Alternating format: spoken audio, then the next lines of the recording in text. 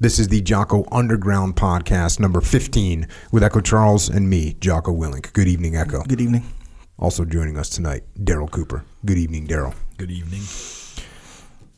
So, I'm in Task Unit Bruiser, and I am the commander of Task Unit Bruiser, which sounds like a real arrogant thing to say, but I was the guy that was in charge, and we deployed, we did a workup, we deployed, we came back.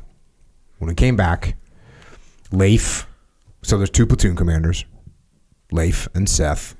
Leif, when we got back, he went to the junior officer training course and he started running that.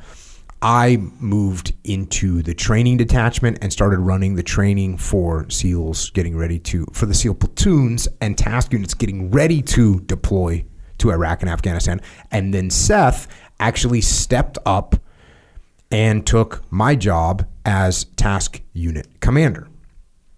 And so he took over Task Unit Bruiser in a way, but actually in a way he didn't because they split up Task Unit Bruiser. When we got back, they took all those, as many guys as they could, and they spread them into other task units because it was just too much. It was too much like force to have all these guys. So, Seth kept some of the guys, but it was mostly new guys, so that they didn't even really call themselves Task Unit Bruiser. There was maybe a little semblance left over, but Seth took my job. So in the SEAL teams, we have this thing, I don't want to make it like it's that big of a thing, but we had this thing called we call it the Ouija board is what we called it. And what it is it's basically a magnet board.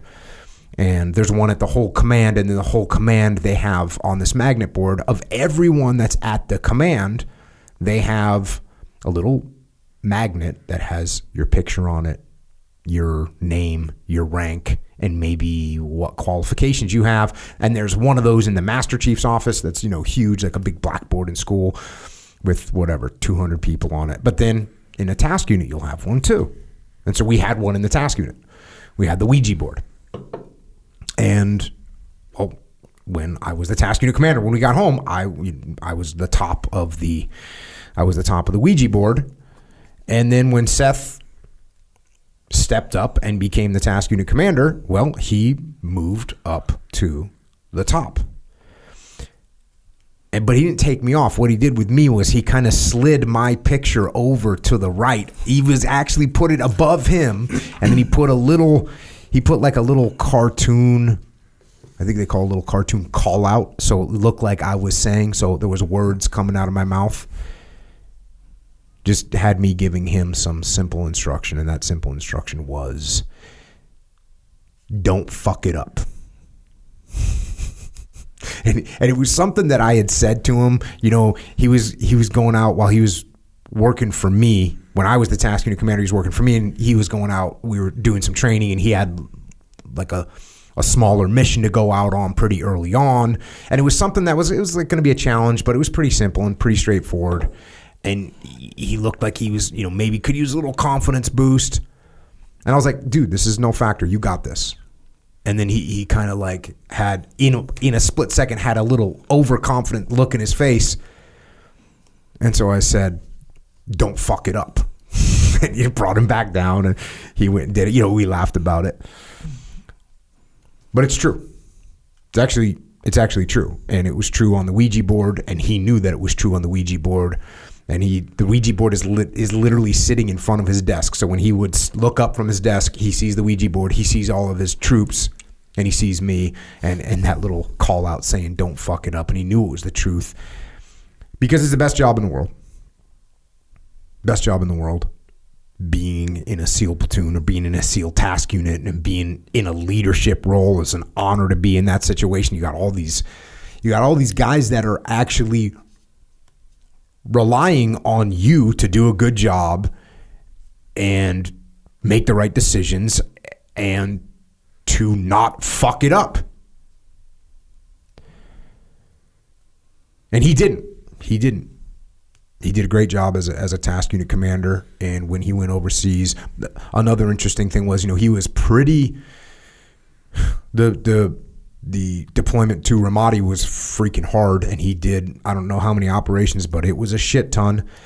And, you know, had a bunch of guys wounded right before we came home. You know, he had Mikey killed, and it was rough. And so when he was getting ready to, when we got back, he wasn't quite sure what he was going to do. And I said, listen, man, do the task unit commander. I go, that things are chilling out. You'll go over there. It's not going to be a big deal. I'm in charge of training. It'll be fun. And, you know, once you get overseas, you know, it'll just be no factor. There's not, the war's going to be settled down. It's a year and a half away. Well, sure enough, he gets over there expecting to have this mellow deployment. And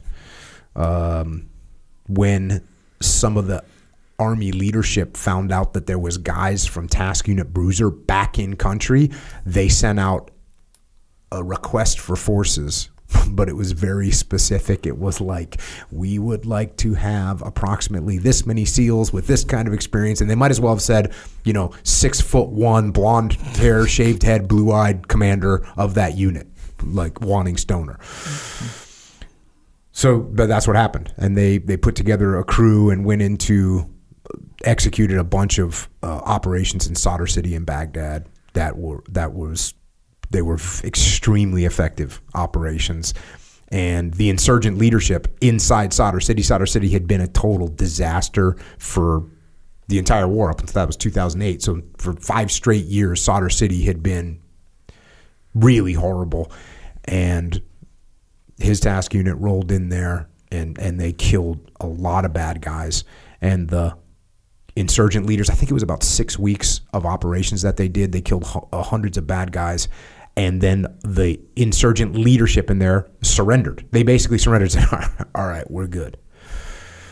So that was it. So then he finished that, eventually came home, and, you know, he continued on with his career. I retired, and fast forward a few years. Actually, you fast forward from 2008 to 2017, so almost a decade, and Seth got killed in a parachute accident. And so I no longer, you know, have the ability to offer him any advice or anything like that. And I don't have the opportunity to tell him to not fuck things up. But it's interesting because I was thinking about this the other day, and it's like the roles have been reversed. And now I think probably Seth is looking down on me, and he sees me, he sees my life, he sees the freedom that I have, that we have, the opportunity that we all have, the opportunity to do more and make ourselves better and help more people and have an impact on the world. And I can imagine, and I do imagine, that he's sitting there looking down on me, and he's saying the same thing. He's telling me the same thing that I told him, which is don't fuck it up.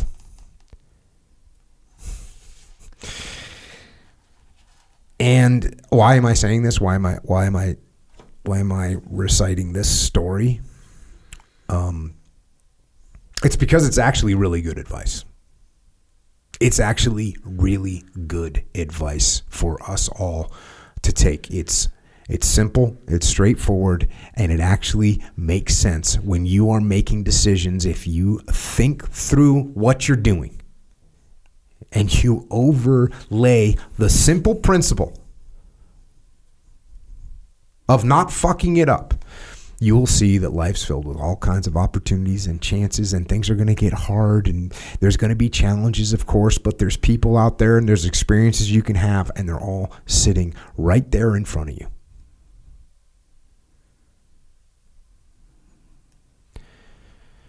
So don't fuck it up.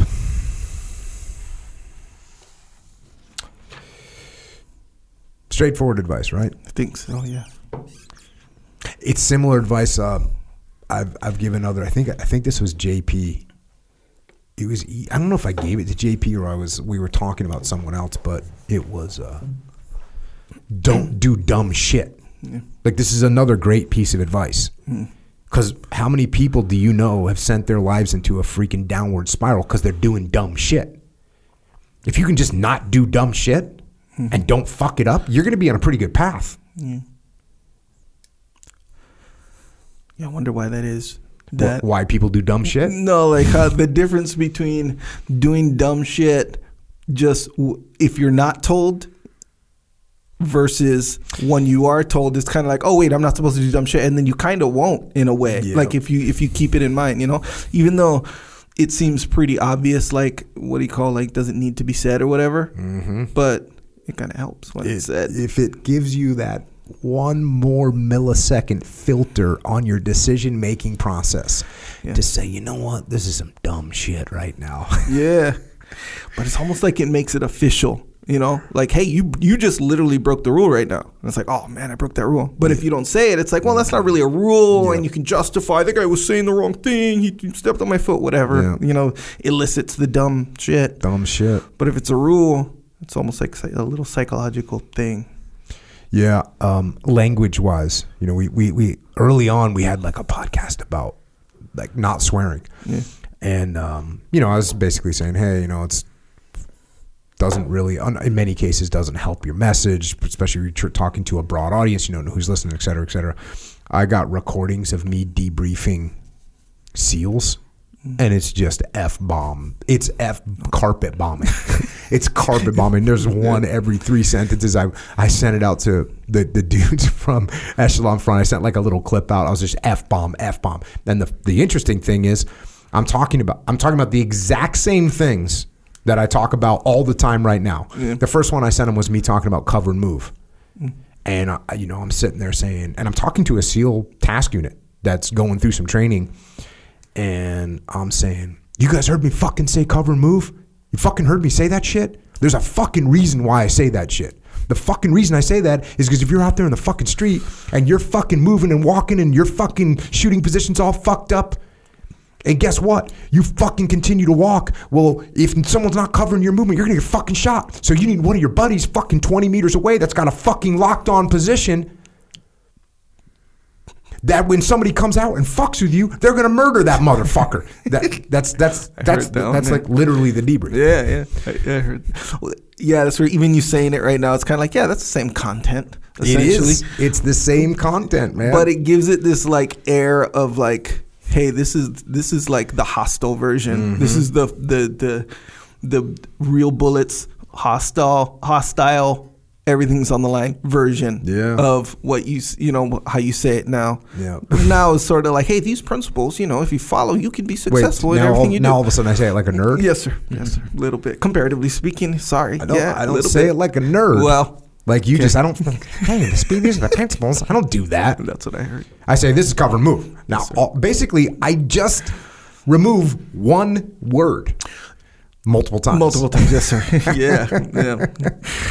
So, yeah, that's life in a SEAL platoon. There's a lot of F-bombs getting dropped. Yeah. The first time my son ever saw me swear was...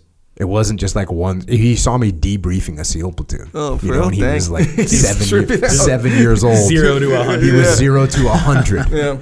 It was 0 to 100, and I got done. His face, his eyes were real big, and he was like, "Oh shit, this is my dad." Damn.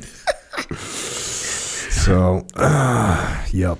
Good advice. Don't do dumb shit. Don't fuck it up. Yeah, that's run your decision making process through those 2 filters. Give that a shot. Yeah. It's interesting when you come across people who have fucked it up, whatever it might be, a marriage, people who went to college for a little while and then dropped out or whatever. When you actually go over and like go through the checklist with them, 99% of the time you find out that it was really basic stuff that they weren't doing. Like you dropped out of college after a year and a half.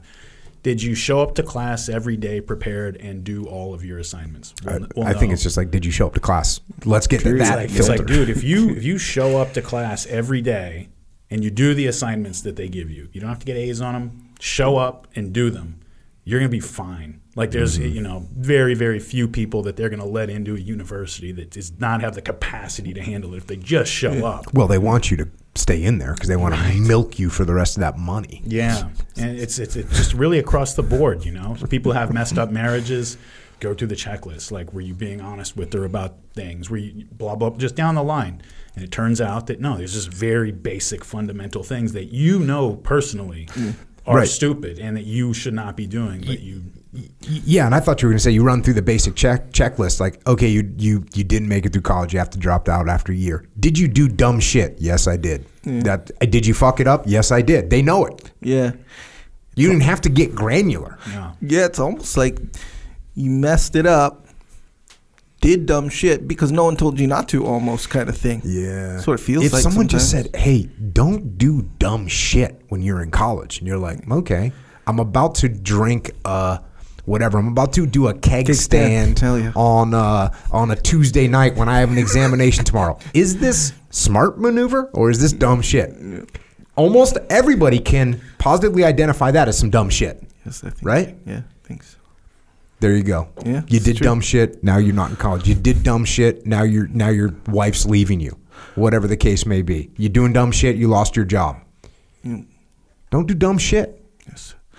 Yeah, that's it. You ever heard of this where, I don't know what, I saw it on some video. It's not a prank. It's like a what do you call social experiment kind of a thing where there's like a line at I don't know, whether it be grocery store or whatever, and then people come and say, hey, can I cut in front of you, And then if they don't give a reason, the people will be like, oh, they'll show a lot of resistance. They'll be like, no, or ask everyone behind or they'll whatever. Mm-hmm. But if they just give a reason, it can be a regular, insignificant reason. As long as they give a reason, they'll be like, oh, yeah, sure.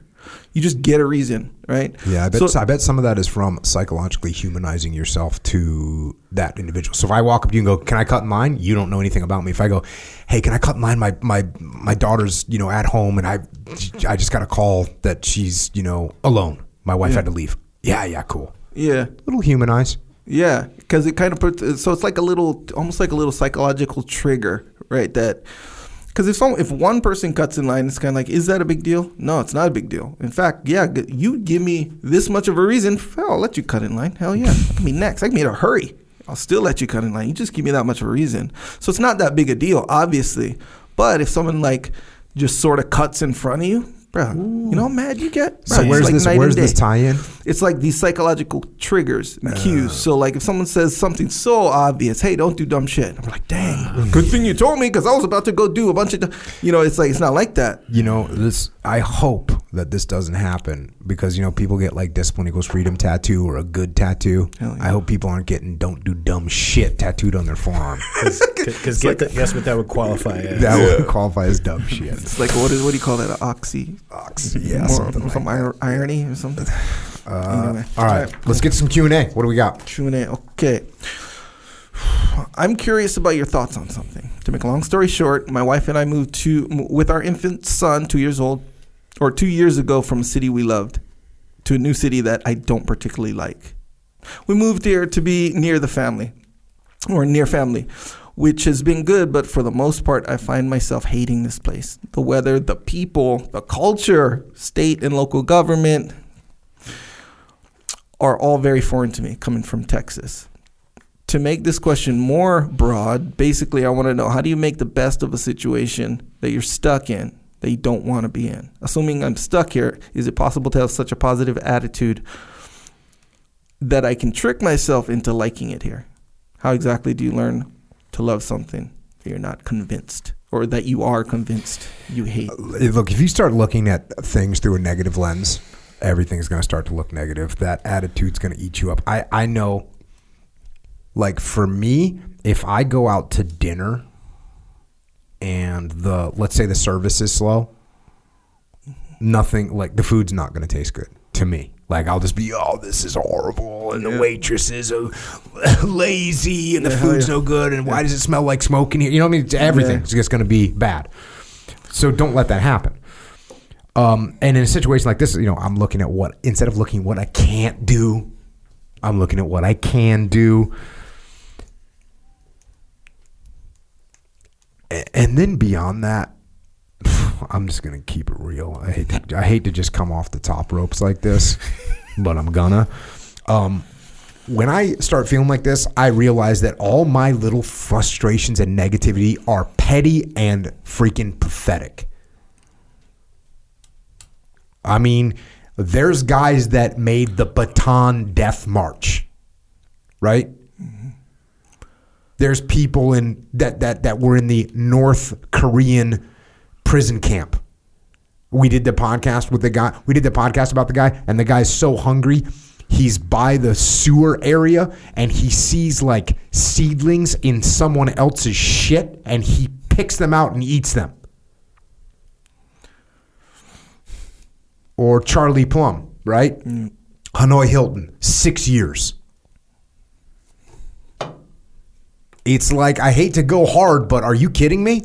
We're mad because it's not the perfect environment that I'm used to. It's not happening. So not only am I going to not hate it, I'm actually going to be relishing this situation. I'm actually going to be like, oh, this is freaking awesome. I'm so lucky I get to be here, and that's going to shift my mindset in the right direction. Another thing I'll do is I'll go hard, like at officer candidate school, basic SEAL training, buds. Sure, buds. Like I just was, oh, this is what you want me to do? You want me to get wet and sandy? Cool, watch this. And I would get so wet and sandy, put sand in my mouth, the whole 9 yards. At officer candidate school, you want me to freaking yell everything? Cool, watch this. I'm yelling everything so loud that it annoys you, my upperclassmen. You tell me I can't do that anymore. So go hard. Figure out how to make it fun, man. Look, whatever city you're going to now, there's some different sport you can do. There's some opportunity you can start doing whatever, bow hunting or wherever you're at. There's some new thing there. Go and do it. You ever find too, like you mentioned Charlie Plum and the Hanoi Hilton. Charlie Plum was actually stuck. Our friend here, he's not stuck. He could abandon his family, leave his wife and kid up there and leave, right? He could do that. He could convince his wife that we just need, there's an out. And in a way, like if you were stuck, then you could be like, okay, I got to figure out how to just deal with this situation and be here and be happy with what I've got, whatever. And sometimes, you know, when you think you have this little out, that's what builds up little resentments. It's what makes you notice things. It's what makes you sort of like think about a situation that you could be in other than the one you're in. And sometimes you just got to make a decision. You move there because you want, you know, your son or daughter, I can't remember, your child to be around his grandparents. You want to be around your wife. All of these things, you made that decision. But you have to finalize that decision if that's what you're going to do. You have priorities. Your priority is like the family, and that's that. And then once you finalize that decision and put everything else out of your mind, now you're stuck, and now you can actually start focusing on dealing with the situation, you know? You know what's interesting? I don't agree with that.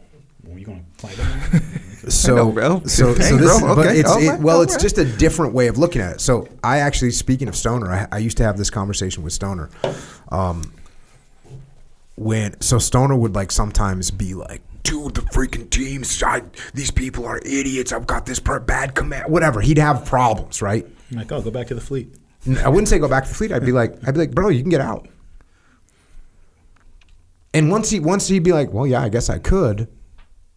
So now he doesn't feel trapped. Yeah. And now he'd be like, oh, cool, you know? Or he'd be mad about like wherever he got stationed at such a place, or he's on this deployment or whatever. And he would get mad about it. I'd be like, well, tell your commander you need to leave or whatever. Yeah. You know? I used to tell this story. I was like locked up one time. And wait, what? Locked up? Yeah, How? like I was a kid and got in a fight or whatever. Oh, you went to jail straight up. Okay. All right. So I'm a little bit locked up and just sort of locked up. Just kind of, yeah. And I remember thinking, I'm like standing next to the bars, like in a cell. I'm in a cell with some other like juvenile delinquent kid. And so I remember I'm thinking I'm standing next to the bars and I feel like I'm locked up. And so then I walk back away from the bars and like sit down and start talking to my cellmate. And I'm like, you know what? I got some room to move. And so I used to tell Stoner, I'd say, hey man, step back away from the bars, dude. You're not trapped. There's room to move. So it's a little bit of the opposite of the theory that you had. Sort of. I would say it's a different way of getting at the same place, though, in a way, where it's like, because what you're saying is like, look, make a decision. Don't be half in, half out. That's really the key, right? No, like, I think it's more like, if you realize you could, that's where I thought you were going with it. Look, hey, if you want to leave, you can leave. Because they did that to me when I was in the Navy. The first couple of years of my Navy time, I was a pain in the ass malcontent.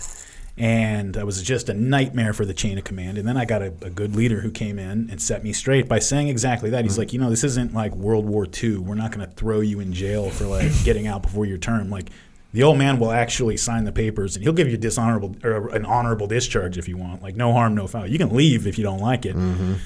And every day that you don't leave, you're kind of re-enlisting for 24 hours, right? So you can't really be complaining about everything that's going on around here. And I was like, I literally flipped that. That's it, dude. That's it. That's exactly what I'm talking about. Your leader gave you the same talk that I gave to Stoner, which was like, hey, man, you can get out. Put your papers in. You can get out. Go. You want to go freaking travel around France or whatever it is you want to do? Go travel around France. Get out. You don't have to be here. And that's the same thing with this dude. You don't have to be there. Yeah. And it is like people might say, well, it's not the same. He's got family, blah, blah. But no.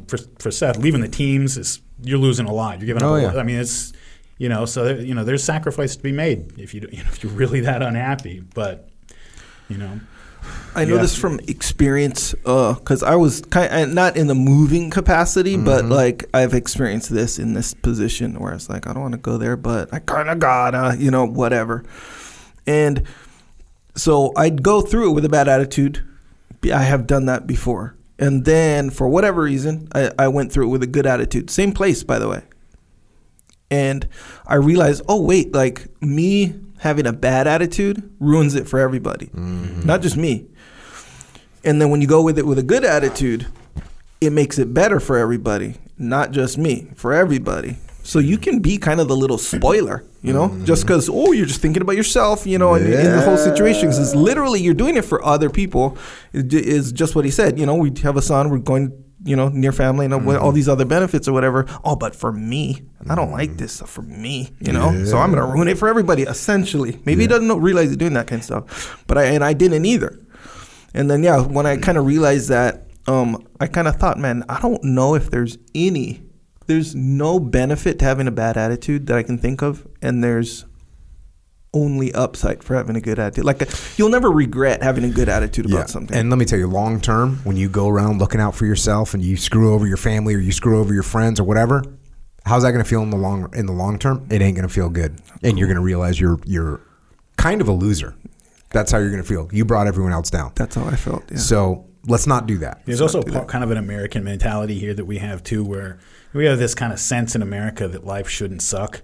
Talk to somebody from like the Eastern Bloc who moved over to America, and they have a very, talk to Russians or Ukrainians who lived in the Soviet Union, came over here, and they have a very different idea. Is that like even a good life, like a great life where things are going well, most of it is just one shitty task after another, and that's life. And then eventually you get to rest for a while and be with the people you love and like do things. But even then, it's just one vile task after another for the most part, And life, the idea that life's not supposed to suck a lot of the time, that's kind of an American myth. Yeah. We're hoping for it. All right, next question. Keep a good attitude. Keep a good attitude. Next question. Long story short, I work hard. I have a decent paying job that I enjoy. Am a good husband and father and strive to be the best I can in those things. But I feel a void when I listen to you, Tim Kennedy, etc. I feel like I missed out on the opportunity of serving. I'm 40 and not interested in changing work, but looking for ways to find purpose or serve outside of work and family life. Any suggestions? Yeah, the first one I would look at, and I don't know if this is possible at 40, but I'm pretty sure it is, go join the Army Reserves or the Air National Guard or something like that. They're looking for people, and you probably have some skill set that they could use, and that would just be a cool way to do it. If you're too old, which is entirely possible, check out that volunteer fire department you got down the road. Check out the reserve police officer program in your neighborhood. Okay, those things don't work. What can you do to help out some underprivileged kids around? What can you do to help someone that's down on their luck, or a group of people? Or what can you do to help out elderly folks that could use someone? Volunteer, go help some people. Go help some people. There's your purpose. Pretty straightforward. 100%. You know, we had a guy on the podcast who he got like a couple little pieces of help along the way, and they totally changed his life. Totally changed his life. And so here you are, you know, you want to serve. You don't have to serve the country. And by the way, if you go and help some kids get on the right path, you are helping the country. If you go and volunteer to be, you know, a reserve police officer, you are helping the country. If you help elderly people and you make their lives better, you are helping the country. So all these things help out America by making America better, stronger, and moving it in the right direction. Million good causes. Go out there and get on one of them. Yeah, and part of that void that he's feeling is that I never got that sense of closeness and brotherhood that, you know, maybe you get being out in combat or something. Jiu-jitsu. Well, there is that, but you know, it's not going to be sort of a peer-to-peer brotherhood type relationship. But you know, you go help out at the Boys and Girls Club or go help out at the hospice center or something, you will feel that closeness with people that you can't compare to anything else. It'll transform you if you haven't done it before, for sure. Go get it. Speaking of jiu-jitsu, next question. I'm going to start training jiu-jitsu in the near future. Oh, I'm gonna in the near future. Okay. Sometimes that's a red flag. It's like, oh yeah, I'm gonna. Oh, okay, dang. Maybe I was triggered. I don't know. But hey, look, I believe it, of course. During the course of researching where I should train in my area, Austin, Hookem. Mm-hmm. What's that? What's the inside Hookem? What does that mean? It's the college that's down there. Oh, that's like their whatever motto. Okay. Yeah, man. Cool. I realize that some of the gyms refer to themselves as jiu-jitsu gyms, while others refer to themselves as Brazilian jiu-jitsu gyms. I also saw a Japanese jiu-jitsu gym out in the suburbs. A quick Google search determined the difference was not terribly helpful. Most articles were so vague as to the differences that they were essentially worthless.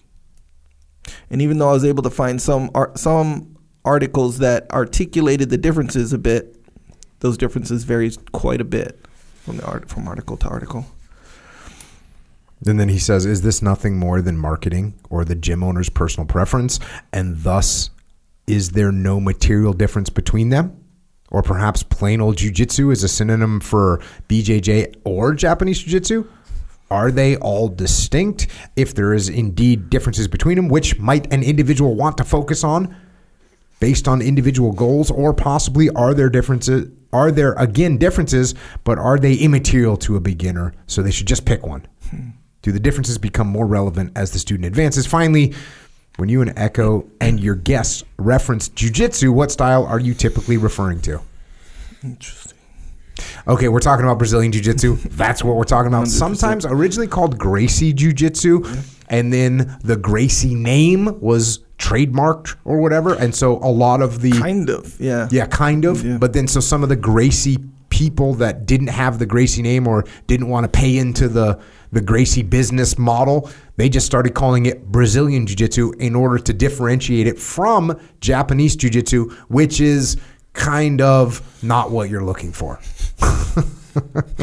Yeah. Now, that being said, look, Brazilian jiu-jitsu is rooted in Japanese jiu-jitsu. Japanese jiu-jitsu. Judo is also rooted in Japanese jiu-jitsu. And there's the whole name game that got played between judo and Japanese jiu-jitsu. Yeah. So what you're looking for is Brazilian jiu-jitsu. There may be some people that, just call it jiu-jitsu. And then if you went and said, well, what kind of jiu-jitsu are you talking about? Are you talking about like traditional Japanese jiu-jitsu or Brazilian jiu-jitsu? The right answer is, no. We're talking about Brazilian jiu-jitsu. Yes. It's that kind of an answer. Yeah. It's not, well, actually, Brazilian jiu-jitsu is Japanese jiu-jitsu. It's just a little bit more focused on ground fighting. No, you're not looking for that answer. Yeah. You're looking for a little bit of a laugh and then no. We're talking about Brazilian jiu-jitsu. That's what we're talking about. Yeah. Because there are radically different when it gets right down to it. Yeah. So yeah, that path that you're on. So okay, so the marketing thing you mentioned. Mm-hmm. So that is a thing. That's a thing to look out for, significant. So, okay, you mentioned the Gracie Jiu-Jitsu, right? So Gracie Jiu-Jitsu is, it's like a trademark thing, Gracie Jiu-Jitsu. Yeah. But here's the thing. That's what I said, right? Yeah, Okay, fully. yeah. But you did say the Gracie name, which is a whole different thing. Because there's Brazilian Jiu-Jitsu, and the teams are named. There's the Gracie Academy. There's Gracie Humaita. There's Gracie Baja. Then there's all these guys that Gracie. happen to have the name Gracie. Yeah. And they have their academy, and it's owned by Renzo Gracie. It's owned by Helion Gracie. You know, like Hodger all these Gracie. Hodger Gracie, like all these guys. And so, does that make it a Gracie Academy? Well, Gracie Academy is an actually trademarked name, so technically no, but it is an academy by a Gracie, so it could be called a Gracie Academy. You see what I'm saying? So you got to look out for this kind of stuff. But I don't think, generally speaking, Ice cream Crone Gracie, exactly. There's right. all kinds of Gracies. There's a lot of Gracies. And usually, the good news about that, though, is usually if it's a for real Gracie Academy, it's going to be good. So that's the good news about that, generally speaking.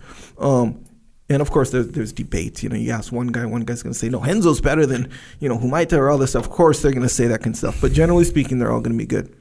Now, if you get a person saying, oh, yeah, we do Japanese Jiu-Jitsu.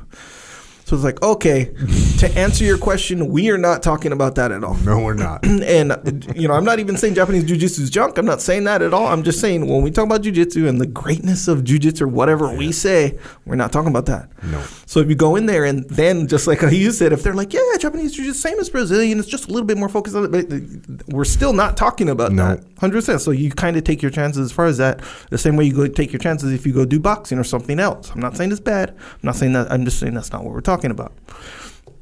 And then on top of it, just to clarify this part, anytime we say jiu-jitsu, that's always Brazilian jiu-jitsu. I think you did say that, right? Yes. It's like Brazilian jiu-jitsu, same thing across the board. The only thing we may clarify is if you were to tell me, hey, Jocko, I met this super whack guy that told me he was a black belt in Japanese jiu-jitsu. The only reason you would clarify it is to say it's not Brazilian jiu-jitsu. Right. Yeah. Otherwise, it's just jiu-jitsu, and I know exactly what you're talking about, and it comes from Brazil. But as a beginner, it might benefit you just in case. Right. If you go in a place that says we have jiu-jitsu or jiu-jitsu here, to ask them, this is Brazilian jiu-jitsu, right? Just to make sure. Right. And usually they'll be like, yeah, of course. Then they go, yes, they go. Yeah, that's the answer. You want them to be a little bit offended, a little bit but in a nice way. Sure. Yeah. You don't want them to start making explanations and comparisons and root words and talk about the etymology of where jiu-jitsu comes from, and we don't want that. Yeah, or we're not doing that. Beat around the bush answer. We don't want to know. We don't want to know. Hey, you know what? If you want real jiu-jitsu, jiu-jitsu actually came from Japan. Yeah. So what I'm teaching is the more pure form. No, we don't want that. That's not what we're talking about. To answer your question, yeah. All right. Would you guys say that a good basic approach to advice when somebody asks you about getting involved in jiu-jitsu is, look, you're just starting out. A blue belt could probably handle your first 6 months of practice just fine, get you through those. You're going to maybe be going after a long day's work or something. And what you need to find is a place you want to be after you get home from a long day's work. You're actually going to be motivated to go. It's going to keep you going. If you get in, a year and it's a blue belt and you feel like maybe they're not taking it seriously enough, or there's a more serious place across town, you can always switch up. But well, luckily right now you can throw you can't throw a cat without hitting a black belt anywhere in America right now. Remember back in the day? Oh, If a purple belt came around, it was like, oh my god. Yeah, it was a big deal. The importance of proximity. Yeah. You don't want to have to drive. If there's a blue belt or a purple belt, it's probably going to be at least a purple belt that's teaching next to your house.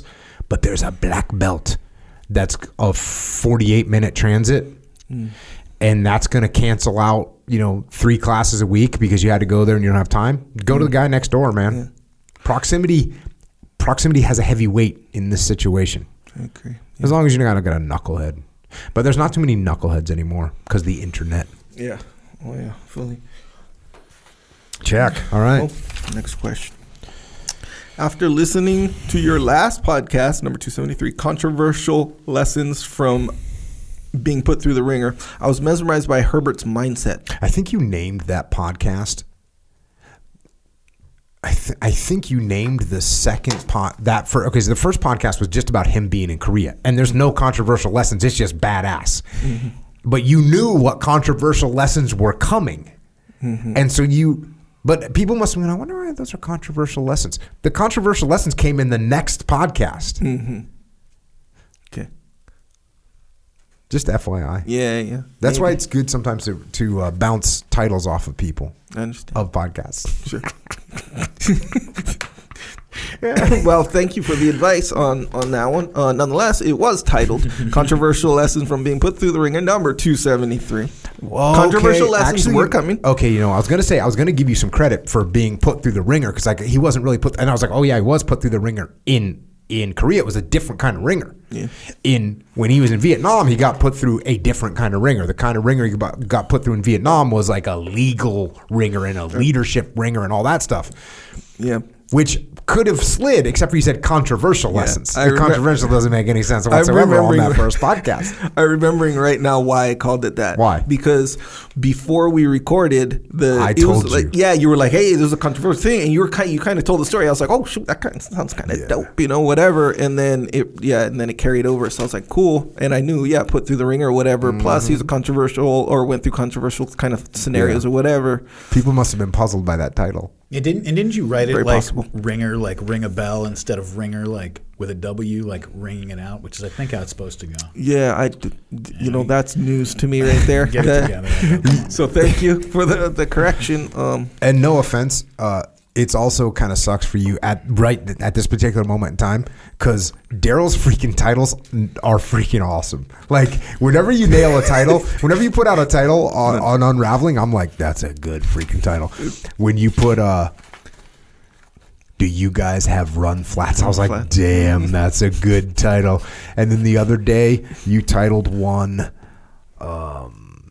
Draining the Swamp version 1. I was like, that's a good title. I'm like, so anyways, all right, enough criticism. I mean it in a good way. No offense taken. Yeah. And we all have room for improvement. Anyway, I was mesmerized by Herbert's mindset. Seems Herbert was playing the infinite game, and an infinite game. His goal was to become and stay a warrior. My question is, how would one go about developing this kind of resilience and mindset without the opportunity to adapt to challenging circumstances like Herbert did? Is it possible to cultivate the warrior mindset in any setting? Would love to hear your thoughts. Yeah, so I was recently on Jordan Peterson's podcast, and I was talking about how when I was younger, I was going to say kid, but I was a kid. I was in the SEAL teams, and I wanted to be a good SEAL, and that was kind of like my guiding principle. And it took me a while to actually figure out what a good SEAL was. In fact, I'm still like going, that would have been a little bit better. And I still look at if I still don't have an ideal SEAL set in stone. I'm still not there yet. Still learning. And I was learning the whole time I was in, and I would make adjustments to what I thought that ideal SEAL was. Pretty close to Uncle Jake. Yeah. Uncle Jake's kind of like, he's up there. Sure. Unfortunately, we don't get a lot of combat leadership lessons from him. We get some. Yeah. But once you kind of have that goal, right? So in this case, hey, you're saying that his goal was to become and stay a warrior. Then what you have to do, again, it turns into a decision-making filter. And what you have to do is think strategically instead of tactically. Think long-term instead of short-term. Because if you are thinking long-term, and this is Echo, that's like one of the coolest things that you sort of picked up on early in this, and you've really not only made it clear on the podcast when you talk about it, but also in your actual life, the way you've applied thinking strategic, thinking long-term instead of thinking short-term. It's the most powerful thing. And I got asked at one of the musters a few musters ago, the guy's like, how often should we actually be thinking strategically? Mm-hmm. And I was like, you should be thinking strategically all the time. All the time. That's why are you doing something that doesn't make sense strategically? Mm-hmm. Why are you doing something right now that feels good right now if it's going to hurt you in the long term? Don't do that. So once you figure out what it is the ideal that you're going for, then you run all your decisions through that filter to say, okay, is this heading me in the right direction? Is this, in this case, is this help me be a warrior or does it hurt? And once you start thinking strategically, you'll be there. That's what I think. And take jujitsu, of course. Yeah. Yeah, and take jujitsu. I know a good one, a little daily tactic that is tactical but very reaps many benefits is never complain about anything. Oh, that's an awesome one. So, I don't care. Go be in the SEAL teams, and you'll get that beat into you. And it's funny, sometimes I hear guys, a soldier that's not complaining, he's not really happy. I don't agree with that. You don't complain. Yeah. Don't complain. Look, are you going to joke about it? Cool. If you're going to joke about it and it's going to be funny, okay. If you're going to be like, oh, this looks like it's going to be fun, right. Cool. If you're going to be like, hey, stand by to get some, if you're going to do that, okay. But if you're legitimately going, dude, this sucks, don't. Yeah. Yes, exactly. Don't do that. It's a freaking bad move. Oh, yeah. This sucks. Oh, my day was so hard and challenging. Or it's so cold in here. Or whatever. Just even small kind of stuff like that. That was one that I picked up on the cold thing. One time, Daryl Cooper, we're in here recording, whatever. Air conditioning's on. So I'm like, yeah. The air conditioning's set to 42 degrees. Yeah. The kind of you probably could have seen your breath kind, right? And I'm like, I'm freezing. I didn't bring a jacket, whatever. I'm freezing. And I'm about to tell Jocko, but I'm like, shoot, Jocko's going to tease me about it, whatever. Sure. And I'm thinking, and I'm looking, every once in a while I see if he has chicken skin over there, a little bit of goosebumps, whatever. And I'm thinking, no, Jocko's cold, but there is no way he would admit this. No way, ever. So, of course, I asked him, I was like, oh, are you cold? He's like, no, I'm normal or whatever. I was like, I got you. Okay, no, I understand. You taught me something. Chicken skin. Yeah. I'll even take it one step further. I don't let people complain to me. It's just contagious and it makes you feel worse. So how do you stop? How do you stop them? Depending on the context, you can kind of let it go for a second. But if it drags on to the point where it's getting repetitive, right? Because some people will tell you, look, you need to vent sometimes. You need to vent. I do not agree with that. I think venting. So is if you and I are contagious. driving, and I'm like, dude, this traffic is ridiculous. Yeah, fine. Yeah, okay. I'm not going to But go dude, at this really sucks, at step 1 or step 2 and tell you to shut your So trap. now 3 minutes go by, 5 minutes go by, and I'm like, dude, how long do you think we're going to be in traffic for? It's ridiculous. LA sucks. At that point, I would say, I don't know how long we're going to be in traffic, but I assume you're going to talk to me about it the whole time, right? Yeah, Something like that. A little check. And it's more like, whatever. That's kind of in a car. There's people, I had a girlfriend back in the day that every day after she got off work, she's a great girl, every day after she got off work, she just had all the built up kind of stress from work, all the things that were going on, and she had to just dump it all out. And after a while, I'm like, dude, I can't get off work every day and listen to an hour of just all of the stress being downloaded from your day at work. It's horrible. And she's like, well, people need to vent. I'm like, that's what you got girlfriends for or whatever. I can't. I'm too porous and permeable to that kind of stuff. It just comes right into me, and now I'm stressed out. And you feel better. We can't do that. I think I have some way of looking at people, because when people start to complain to me, they reverse tracks. Yeah. A lot of times I'll be like, I think this is just super stressful, and I'll be looking at them and like, it's not that bad. They'll do that kind of thing. I'm like, oh, cool. I'm glad it's not that bad. They just start arguing with themselves. I guess it's not so bad. Well, you know what? I feel great about it, actually. Yeah. I don't know. I am not saying I disagree, but I think you can modulate your response to other people complaining. Yeah. I think the no complaining thing is more for yourself. This is just my thing. I'm not against anyone else's philosophy, of course, but if it's real quick before you go on, if it's a one-off or a two-off, that's one thing. But if you got somebody where it's a pattern, that's eventually going to become a problem, right? But don't you think if you kind of have this mapped out, oh, here she comes, I'm going to catch an hour's worth of download, she's going to vent, she's going to complain, I'm going to nod my head and be like, oh, what? That's crazy, I can't believe that happened, and then we're going to have dinner and it's all good. Yeah. I think there's some therapeutic letting somebody off gas for a little bit without getting... I guess, but here's the thing. What'd you say? You were emotionally permeable? Yeah, Is that what you said? Sensitive. I'm a very sensitive soul, if Jocko or Echo are upset, I'm going to be upset. Yeah. Because I care about you. I don't have that. Thanks, Jocko. No. You're telling me about your worst day ever, I'm like, that's too bad. But don't you... Okay, but what I'm about... going to do pull-ups. But the first thing you guys were saying, though, is...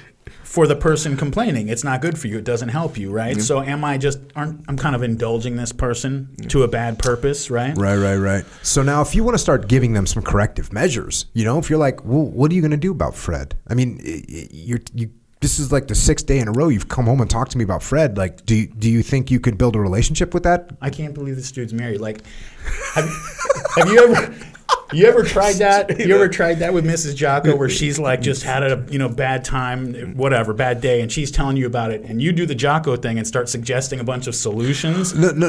That goes real well. Well, I don't know. I'm the one that actually got married to my girlfriend. Apparently, this girl didn't hang out with you, so I don't know who you're ragging on right now. But no, I'm not saying you're gonna. There's a difference, right? If you got somebody that's venting, you do a little reflect and diminish. You observe, you're like, hey, that's really horrible. You're not trying to correct their problems. But if someone's coming home day after day and saying, hey, this is the issue, this is horrible, eventually I'm going to say, well, look, I'm not going to say, well, what you need to do is this, but I'd say, well, what kind of relationship do you have with Fred? Like, is it something that you can start talking? So I'm going to start talking to the person about, and I do that with my wife. If my wife's got some problem, and look, if she just comes home and says, I can't believe that, the teacher said this or whatever, they're running the class like that. And I'd be like, oh, okay. But if she says that to me 5 times, I might be like, well, do you want to, should we set up a meeting with them? What do you think we should do? Not telling her what to do, but asking her questions that's going to guide her in the right direction to make some kind of a forward progress in the world. Yeah. And it's, We got in Jocko's defense. Another podcast coming up, Dr. Jocko, man. I got to call this girl up and apologize for being such a jerk the whole time. You might want to, yeah. Well, and when you're married. Here, I don't mean to make excuses for you, but you do have a permeable emotional state, which is very, very emotionally permeable. I'm going to get that tattooed on my arm. Well, and when you're married for a long time, or, when you kind of know when. Because there is such thing as someone who just wants to vent. It's kind of part of the reason why if you start offering solutions so quick, you're like, hey, you shouldn't do that, because there is that little, that factor. And it's not a small number of people. There are many people that just like to say, oh, I can't believe this happened. And they want you to say, oh, I can't believe that happened. That's crazy. Bro, there's a lot of people that like to do that. Bro, I just didn't want to say, I don't know everyone. That's the thing. I know my wife, I'll tell you that. And I know when she's just trying to vent, and I agree, it's most of the time. So and not that she always does it versus she doesn't always do it. I know when she is doing it. Okay, might be 100% of the time. Okay, might be, might not, whatever. But I know when she's doing it. So if I can't distinguish, is she looking for a solution? I know when she's looking for a solution too, because she'll be like, hey, I have this problem. What do you think about this? Like, she'll be asking for a solution. She won't be complaining about the way this lady said this in this weirdo tone and passive, all this stuff or whatever. So you kind of know. And so there is another upside to just letting them complain and being like, hey, like, not even diminish, just reflect. Yep, right? just a little reflect. Yeah. And you want to diminish it a little bit, just because you don't want to ask. I mentioned that before, and that's what you said. But in the field, it didn't work out that way. It works better by not diminishing sometimes. Too much diminish. I think diminishing too much. This is what you said. You said, well, you don't have to diminish hardcore or something like this, but you should always be working toward the solution. Right. But here's the thing. So a lot of these situations in the field it was that there was no real solution that any of us even cared about. Yeah. It was actually more, this is going to sound almost evil. Right. It's more fun to talk shit after because it's just an annoying person or annoying situation. It's not our life or whatever. So it's funner to come home and talk shit with the husband, me. If there is no viable solution, the solution is to sit around and talk shit and let vent happen. Vent. That's the solution is venting. Yes. So you can reflect, but what I'm saying is you don't want to get them more spun up. Yes. So you do want to offer some level of diminishing. And even that, there are exceptions in my experience. I'm not married to everyone. I don't know everyone's needs. Or sometimes you just got to go ham. No, I'll jump right on board. I'll be like, yeah, fuck that bitch. And we'll have a laugh or whatever. And you know what that does? Makes me and her a little bit closer. Yep. And I was about to say, there's that. When in leadership strategy and tactics, I talk about the fact that that's a real easy thing to get sucked into. If Daryl comes into me and he's like, bro, what's up with the boss Echo, man? That guy's a freaking egomaniac. And it's really easy for me to be like, yeah, he is. And it makes me feel like, oh, we're getting more bonded. But I'm actually talking shit about our boss. Yes. And that's not a good thing. Yeah. So it's just an interesting scenario where, look, if it's someone that doesn't matter, whatever, you can. It's a good bonding thing. If it's an important person, or if it's a relationship that you do need to be building with, like if I'm trying to build a relationship with Echo for our team because you're our boss. And all I do is just like, yeah, you're right. Echo's a freaking egomaniac. Can you believe that guy? It's hard to even get in the same room with his head so big. Like that thing, right? And we're bonding and we feel good, but I'm actually undermining what we're trying to do as a team. So we do have to be careful of that in that situation. But if you're just like the person that we can't have an impact over, we're going to bond. We're going to talk some shit. Yeah, and actually, thank you for saying that because that's a huge deal. Huge. And it's literally like you're going the opposite direction. So, like, so let's say I'm going to go hypothetical because I don't need someone hearing this and whatever, even though small chance. But let's say you're working at the PTA or something, and another lady that's working with you in the PTA. It's let's like say her name is Susan, and she lives on that bitch came up to me and she hypothetically, but like that kind where it's like, sure, you're gonna have to work with her once a month for 6 months or something like this, and then she doesn't even live around here or whatever. It's like that kind of stuff, But like I said, like the opposite is true when it's like, I don't know, your sister-in-law or something like that, and it's like, what? Stuff. Or your mother-in-law or something. It's like, no, that's important for us all to get along. Don't be turning everyone against someone or makes everything worse in life. And I literally wrote like what to say in leadership strategy, like, hey, if you come and say Echo's got such a big head, he's only concerned about himself. I don't say, no, he's not. He's actually a very humble. I don't do that. Yeah. Because then you're like, now we're not. Now we're getting opposite of bonding. Mm-hmm. So instead, I'm like, yeah, but I'll tell you what, he's working hard, and I think that a lot of what it comes off as arrogance is just him trying to get the confidence to move this project forward. So I'm agreeing with you, but I'm also giving a little bit of a. Check. Guy. All right, what do we got next? Well, there you go. Next question. My brother has recently started to yell at his 5-year-old son when he misbehaves. I haven't intervened yet, and I'm not sure how to go about addressing him in this situation. Bearing in mind, his son is quite a handful, but I'm sure yelling is not the way around this. And I don't know the best way I can help the situation. Tell him to listen to Jordan Peterson. That's a good one. Yeah, there's some good. There's some good stuff there. Relationship is paramount, right? The relationship that you have with your, is it brother he's talking about? Yeah, with the relationship that you have with your brother is paramount, and by that I mean, if you go on the attack, that relationship is going to get worse, which means you have less influence, which means you can't get him to start acting like a freaking good parent. Part one. Part two. Nobody wants. My oldest daughter just taught me this term, unsolicited advice. I don't know if it's a thing or she made it up or whatever. Is it a thing? Yeah. I hadn't heard it. I like it. I hadn't heard it. I guess because I just been running around giving it. Giving it but out. she was saying that no one has the guts to tell. No, exactly. She was telling me that she was like, yeah, I used to give a lot. This is my daughter was telling me. She says, I used to give unsolicited advice. Yeah. And it's funny. It was about nutrition. That's one of them too. And you don't want to do that, no, right? Sir. So no one wants unsolicited advice.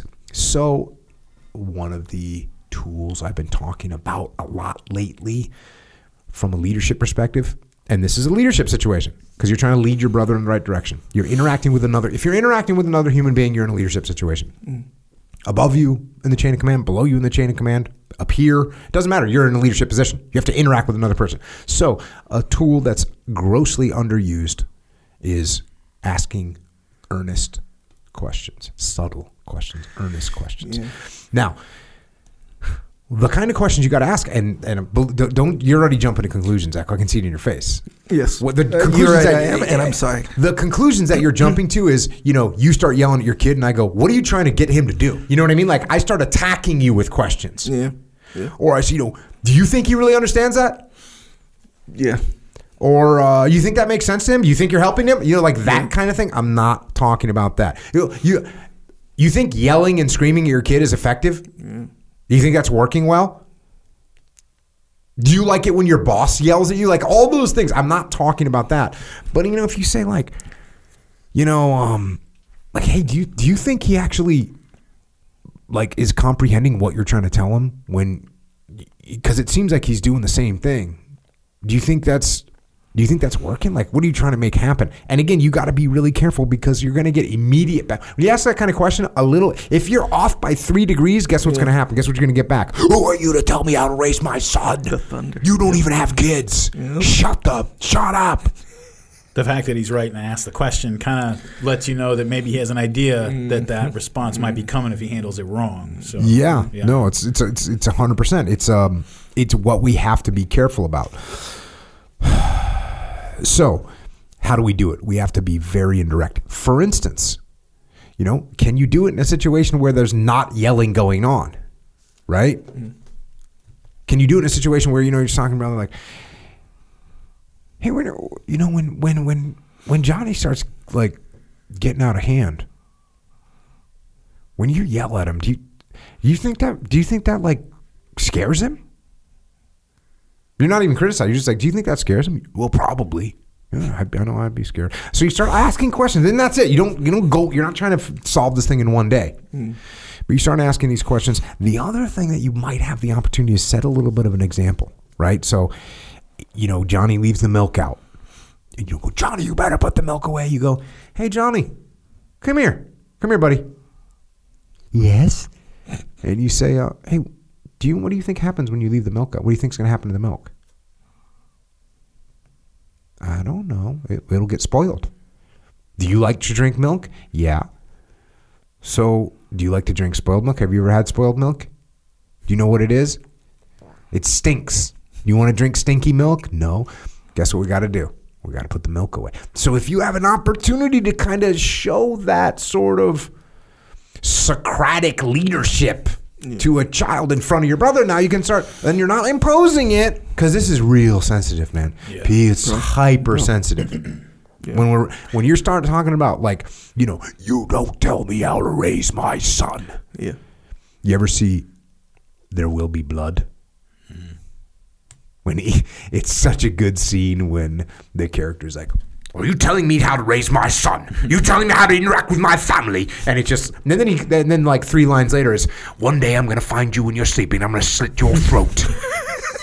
That's what he goes from. Yeah. Like, how to raise your son is, it goes to 3 sentences later is, I'm going to find you when you're sleeping and slit your throat. It's real. So we got to be careful on this one.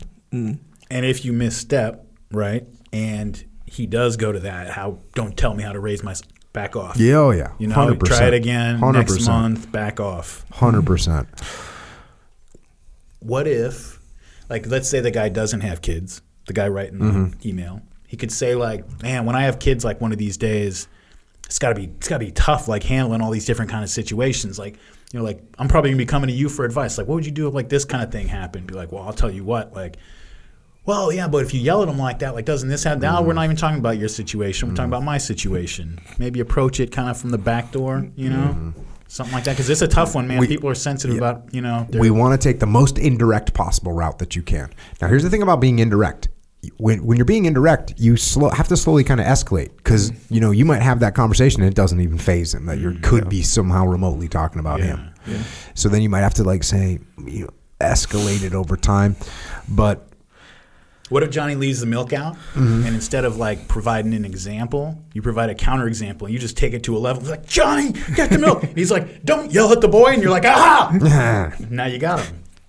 No, sorry. Probably not a good way. You might get hit with a baseball bat. That's a flanking move, I guess. Indirect. Set a good example. Talk about it. Talk about it, and even be like, I was listening to this video. I saw this video, like, it was some guy named Jordan Peterson. He's like some kind of psychologist, and he was talking about yelling at kids. And I was just wondering what you think. Just send it to him. Maybe you don't even have to say, I wonder what you think. But, hey, this seems like really different than what you're doing. And I think it's different than what I'm going to do, too. I'm sure I'm going to act like I'm going to act like Dad acted. Dad used to yell at us. I'm going to yell at my kid. But what do you think of this? Maybe you just introduce him to him that way. Give him some outside, because you think you don't want unsolicited advice. You definitely don't want unsolicited advice from your brother that doesn't even have kids. Sensitive topic. Very. Like there's a few sensitive topics like how to raise kids, one of the massive ones, diet, massive one, religion, politics, and there's a few other ones like pregnancy, like certain when girls to girls, like what you should do when you're pregnant or whatever. That's like another one apparently. I've never been pregnant. I can't believe you're using sunscreen right now. Your baby needs vitamin D. Yes, exactly right. Or what, you're not going to breastfeed, you murderer, what, whatever they say. I don't know. But this is huge. It's going to depend on the relationship with the brother though. Yeah, and totally. I know this from experience. That's right. That's started off by saying relationships paramount. Oh yeah, for sure. I think personally, this is such a sensitive subject that I wouldn't even be brave enough to try what you're saying. Here's what I would do. Okay. Here's a little. This is kind of what do you call, like a.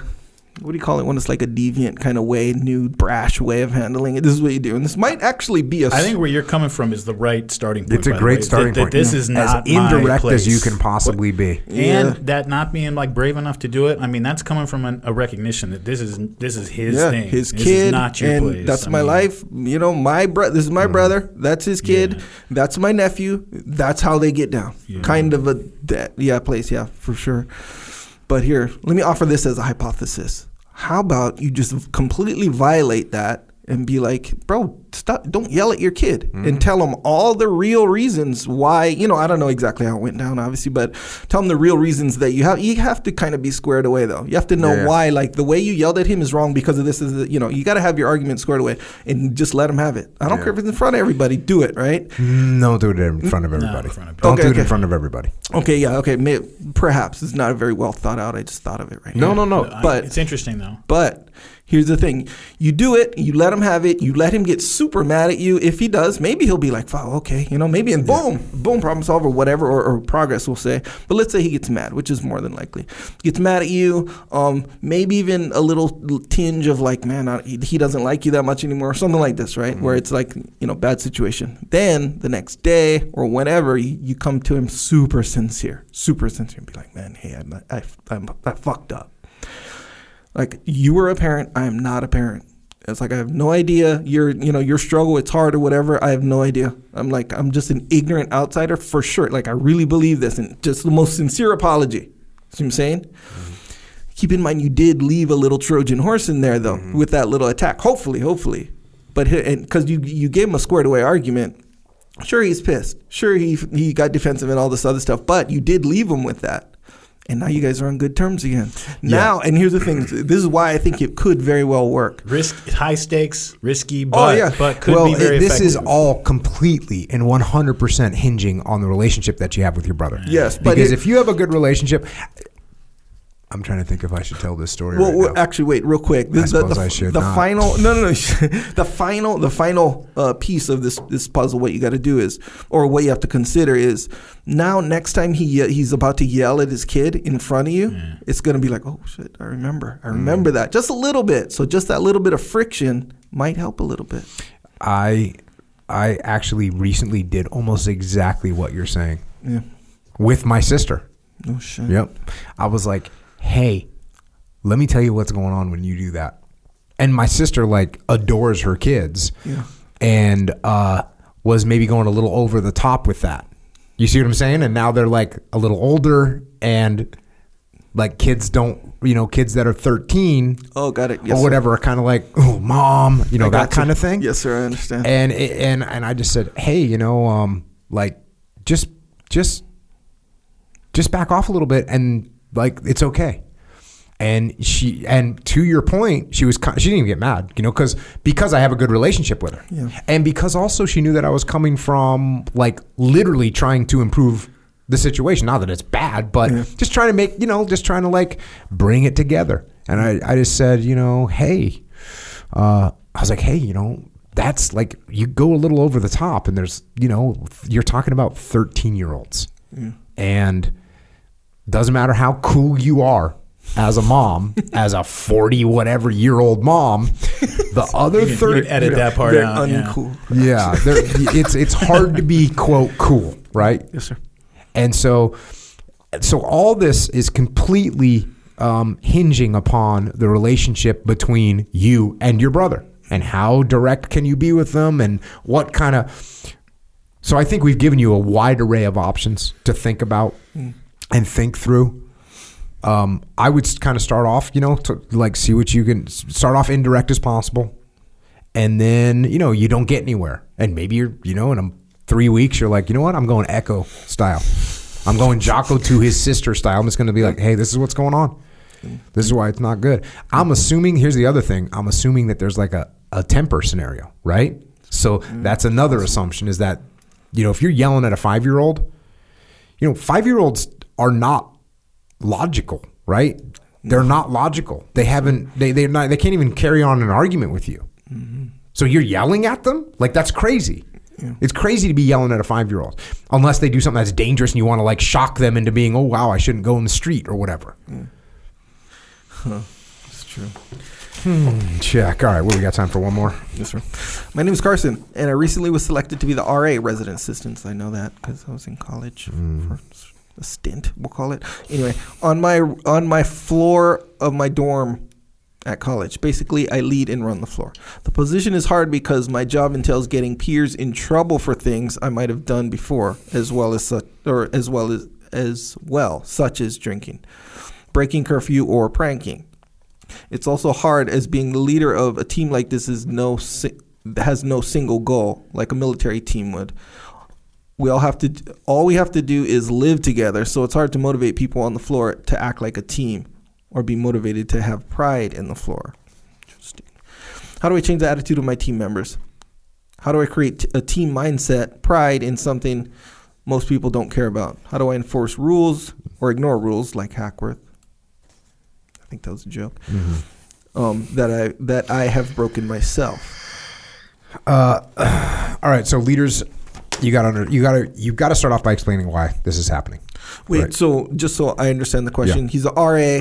They don't really have like a goal, like what, like a team, like a sales team. They're not trying to. We're not trying to make hit this money number. Or nothing. He's just sort of like he might feel like he's like babysitting essentially. Oh, he's definitely babysitting. Straight up, okay. Right? He's babysitting drunk, grown ass men, and I don't know if there's combined, but maybe men and women. Yeah. So as a leader.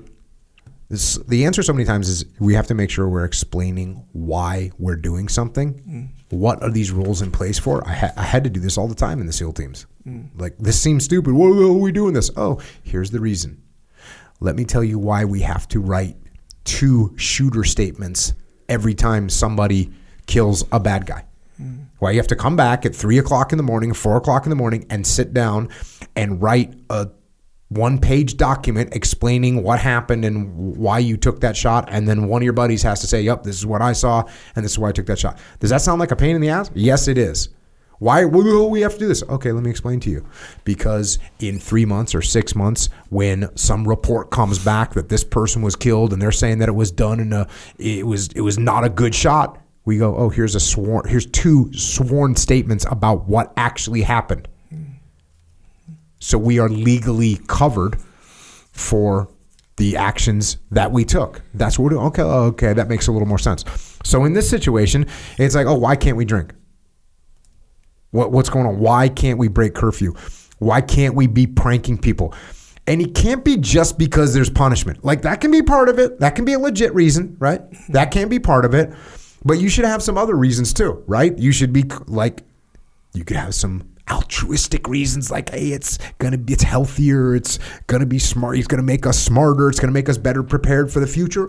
You can also have some things that are gonna kick back us some goodness. For instance, hey, listen, if we can keep it under wraps in this floor, we're gonna earn the trust of the security guards, and they're not gonna come over here all the time. We're gonna get less oversight, so we're gonna have more freedom to kind of do what we want to do here. Every time we get in trouble, they're like, oh, it's the 4th floor again. Freaking idiots. We better do a security walkthrough 3 times a night. Like, that sucks.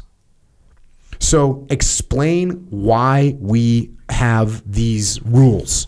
What benefit are there? There's also some bigger rules. Like, hey, guess what?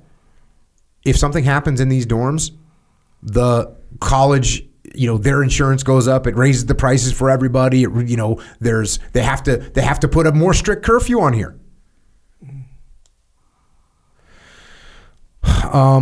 I don't know what you can do to try and come up with some kind of a goal. Could you create one? Could you start talking smack about the other floors and their GPAs? Like, what's your average GPA? You guys are a bunch of idiots. Our GPA. Oh, now we start, like, if you can start stuff like that. When I was at Team 2, we started the freaking, we want the average weight of the platoon to be 200 pounds. So everyone's jacking steel. Why are we jacking steel? To get bigger, right? That's a totally arbitrary goal, but it's a real goal. Now everyone's working out, trying to get a little bit bigger. So, what do you do? Some kind of dorm Olympics, right? Yeah. How many pull-ups can your floor do in an hour combined? Right? I don't know. Like, come up with something. I would also think, too, there's probably somebody. It's probably one guy. It might be a couple, but it's probably one who can probably help you on that floor. Mm-hmm. Like it's probably going to be one of the guys that causes some of your problems. Yep. An influencer. Yeah. Yep. Somebody Get that has guy influence on your side and then work from there. Yep.